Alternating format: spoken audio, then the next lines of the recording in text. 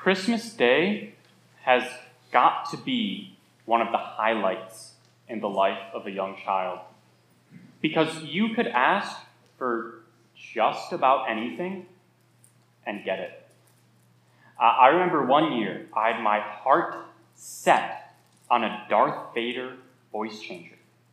If you don't know what that is, it's this black plastic helmet that's modeled after the villain in Star Wars, and it had this microphone in it, so it would take your voice and pitch it a lot deeper. And I just thought this was the coolest thing ever. So I remember that year, I was so excited for Thanksgiving. Not even Christmas yet, because at Thanksgiving, I would see my grandmother and write it down on my Christmas list. I was so excited just to ask. I didn't have the present yet. I wouldn't for several more months, just because I was looking forward so much to getting it. In our text for this evening, we see 10 men who share that same eagerness to ask. All 10 cry out to Christ for help, but only one returns with a cry of thanksgiving. Now, in order to understand the situation that these men are in, we really have to know something about leprosy. Leprosy is just a miserable disease. It eats your skin away right in front of your eyes, but you can't even feel it because it kills all of the nerve endings too. To make matters worse, it was also highly contagious, which meant that if you were diagnosed with leprosy, the law of Moses declared that you had to live in exile, not just for 10 days after first showing symptoms, but for the entire rest of your life. So when these men hear about Jesus, they hear about the miracles that he's been doing, they've maybe even heard that he has healed a man from leprosy. They're excited. I mean, can you blame them? Here's someone who can help. Here's someone who can heal them. Here's someone that can provide them the way back to their families and their communities, back to their lives. So when Jesus is passing by in front of them, they cry out to him. But notice indirectly, they ask for pity, not for healing. But, I mean, it's pretty obvious what their biggest problem is, right? So Jesus hears them, and he responds. Notice also indirectly. He says, "Go, show yourselves to the priests." Now, if you have leprosy, there are only 2 occasions when you'd see a priest. The first is to be diagnosed. I don't think Jesus is trying to rub it in here. No, but the second, if somehow you were healed, you could show yourself to the priest. He would declare that you had been healed, and then after you offer a series of sacrifices, you would be declared clean and welcomed back into the community at large. So Jesus sees their eagerness to ask. He sees their trust in his goodness and in his power. And he responds by testing that trust. He doesn't wave his hands over them and heal them on the spot. He doesn't even explicitly attach the promise, "If you go, then you will be healed." No, he tests their trust and their eagerness by asking them to see the priest while they can still see the leprosy on their skin. All 10 pass this test with flying colors, and all 10 are healed. Now, when Christmas finally came around for me that year, I was excited. I saw the present sitting underneath the Christmas tree, and it was like I had X-ray vision. I already knew what was in the box. And when it was finally my turn to open my present, I tore open the wrapping paper, and there it was. The Darth Vader voice changer. Exactly what I wanted. But in that moment, I had a bit of a problem. I was so focused on the present I had gotten that I lost sight of the bigger picture. I was so excited for the gift I had received that I missed out on what was truly important in that scenario. That my grandmother loved me and wanted me to be happy. But at the time, that was the farthest thing from my mind. I had this cool new toy to play with. You know? Much like children on Christmas Day, most of our lepers have a problem. They're so excited with being healed that they miss out on the true significance of that event. They're so caught up in the blessing that they've received that they fail to see something as vital and as important as who Jesus really is. He's not just some wonder worker who came to help people out who are stuck in a bind, but the very Son of God who came to save sinners from their sins, and they don't see it. They miss out on it. That's the farthest thing from their mind. They're so preoccupied with going down to the temple in Jerusalem to offer sacrifices, because that's where God is, that they miss out on God in the flesh, right in front of their faces. How oblivious. How ignorant. I think if we're honest, we can see some comparisons with us and the lepers. But let's start out certainly in some good ways. We too trust in God and His power and in His goodness. So when we are faced with trial and difficulty and temptation and disease, we too cry out to Him for help. And don't get me wrong, that's a good thing. And He has promised to hear us and to answer us. But I also have a creeping suspicion that 9 times out of 10, we're like 9 lepers out of 10. When God pours out His abundant grace and blessing on us, we receive it and respond by going on with our lives, pretending like that wasn't the very act of God. This is a lot bigger deal than just forgetting to say thank you. God is nowhere near that petty. What's really at stake here is when we do this, it's failing to acknowledge God for who He truly is. The source of every blessing, the source of every good thing in our lives.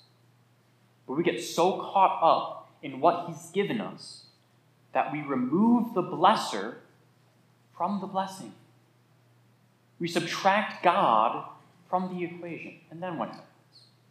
Well, wow, yeah, things were pretty rough for me back then, but hey, this worked out for me. I have this now. I must have done such a great job. In this sinful, self-centered individualism, in our do-it-myself attitude, we deny God. Now, as most of the lepers, well, ex-lepers, I suppose, are heading down to Jerusalem, Jesus is too. Notice again the opening words on our text. He was on His way to Jerusalem. This would be His final ascent to the holy city. And He knew very well just what awaited Him there. Joyful entry on Sunday. Betrayal on Thursday. Suffering and death on Friday. But He went willingly. He went without us ever asking Him, because we never would have came up with this plan.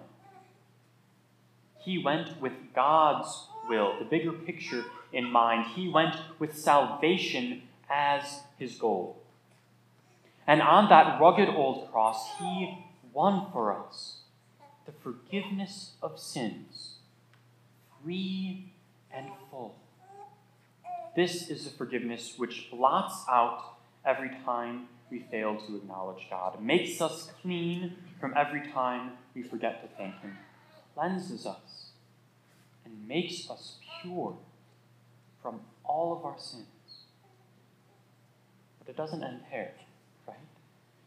No, by his glorious resurrection, he powerfully showed forth the stamp of God's approval. God the Father has accepted the sacrifice of his Son. And do you know what that means? You are a beloved child of the Father. You are in a right relationship with God. You are an heir of everlasting life. The 9 went to offer sacrifices to make themselves clean. Christ went to offer himself as the greatest ultimate sacrifice to cleanse the whole world. Brothers and sisters in Christ, we have received blessing upon blessing beyond anything we could ask for, beyond anything we could imagine. Truly, we have received grace upon grace. Now, Luke gives us a really good example of how to respond to this multitude of blessings in the healed Samaritan. Now, a Samaritan isn't who you'd expect to be a good role model. Samaritans were half Jew, half Gentile, but openly disavowed their Jewish half. They followed the strange, corrupted, distorted version of Judaism that brought in a lot of pagan elements. They didn't worship in Jerusalem at the temple, but built their own in the mountains of Samaria.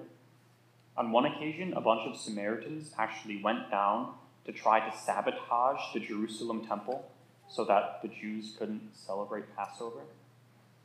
So the Jews looked down on the Samaritans, maybe rightfully so, but completely flat out refused to associate with them in any way. In fact, the word Jesus uses here to refer to the Samaritan foreigner, this is a word that's found nowhere else in the entire New Testament, but was quite famously found on the signs posted outside the temple. The ones that said, "No foreigners allowed."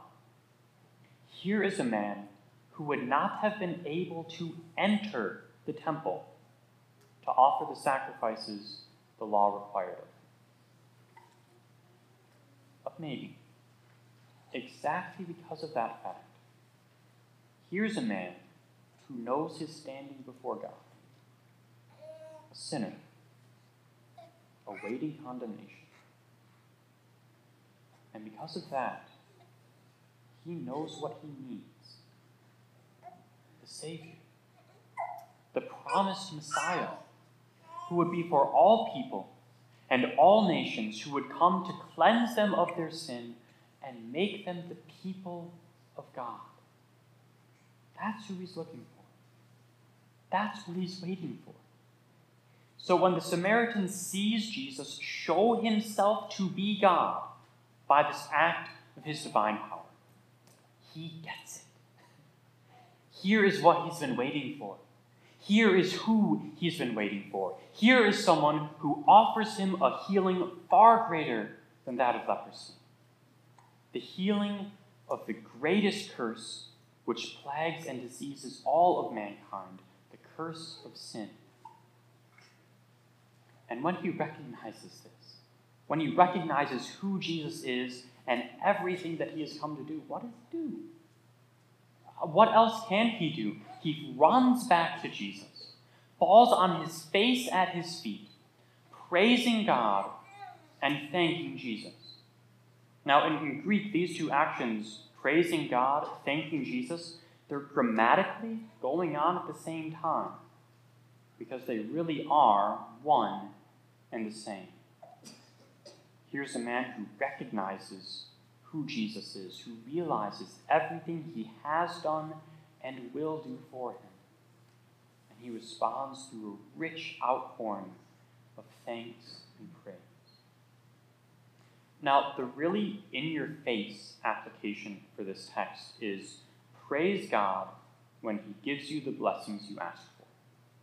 And, that's true and that's good and we should do that. But it's also a little obvious. And I think we can take something a lot more profound here. Consider this. The Samaritan was better off having leprosy than not, because through it, he got to meet Jesus.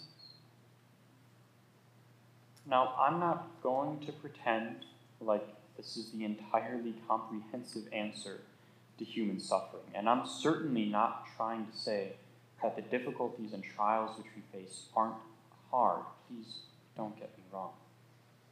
But we can still learn to offer God thanksgiving and praise in every situation, because we know that he holds all things right in the palm of his hand, that he directs all things ultimately for our good.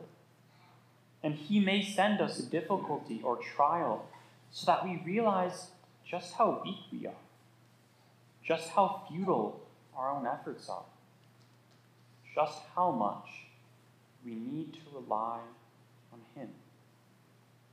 He may send us these things so that we are driven to him in prayer, so that we seek him where he has promised to be found in his holy word and in the blessed sacraments.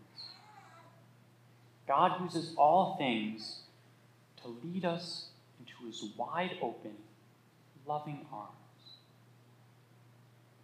So cry out to Christ. Cry out certainly for help, trusting in his power and in his goodness. He has promised to hear you and to answer you.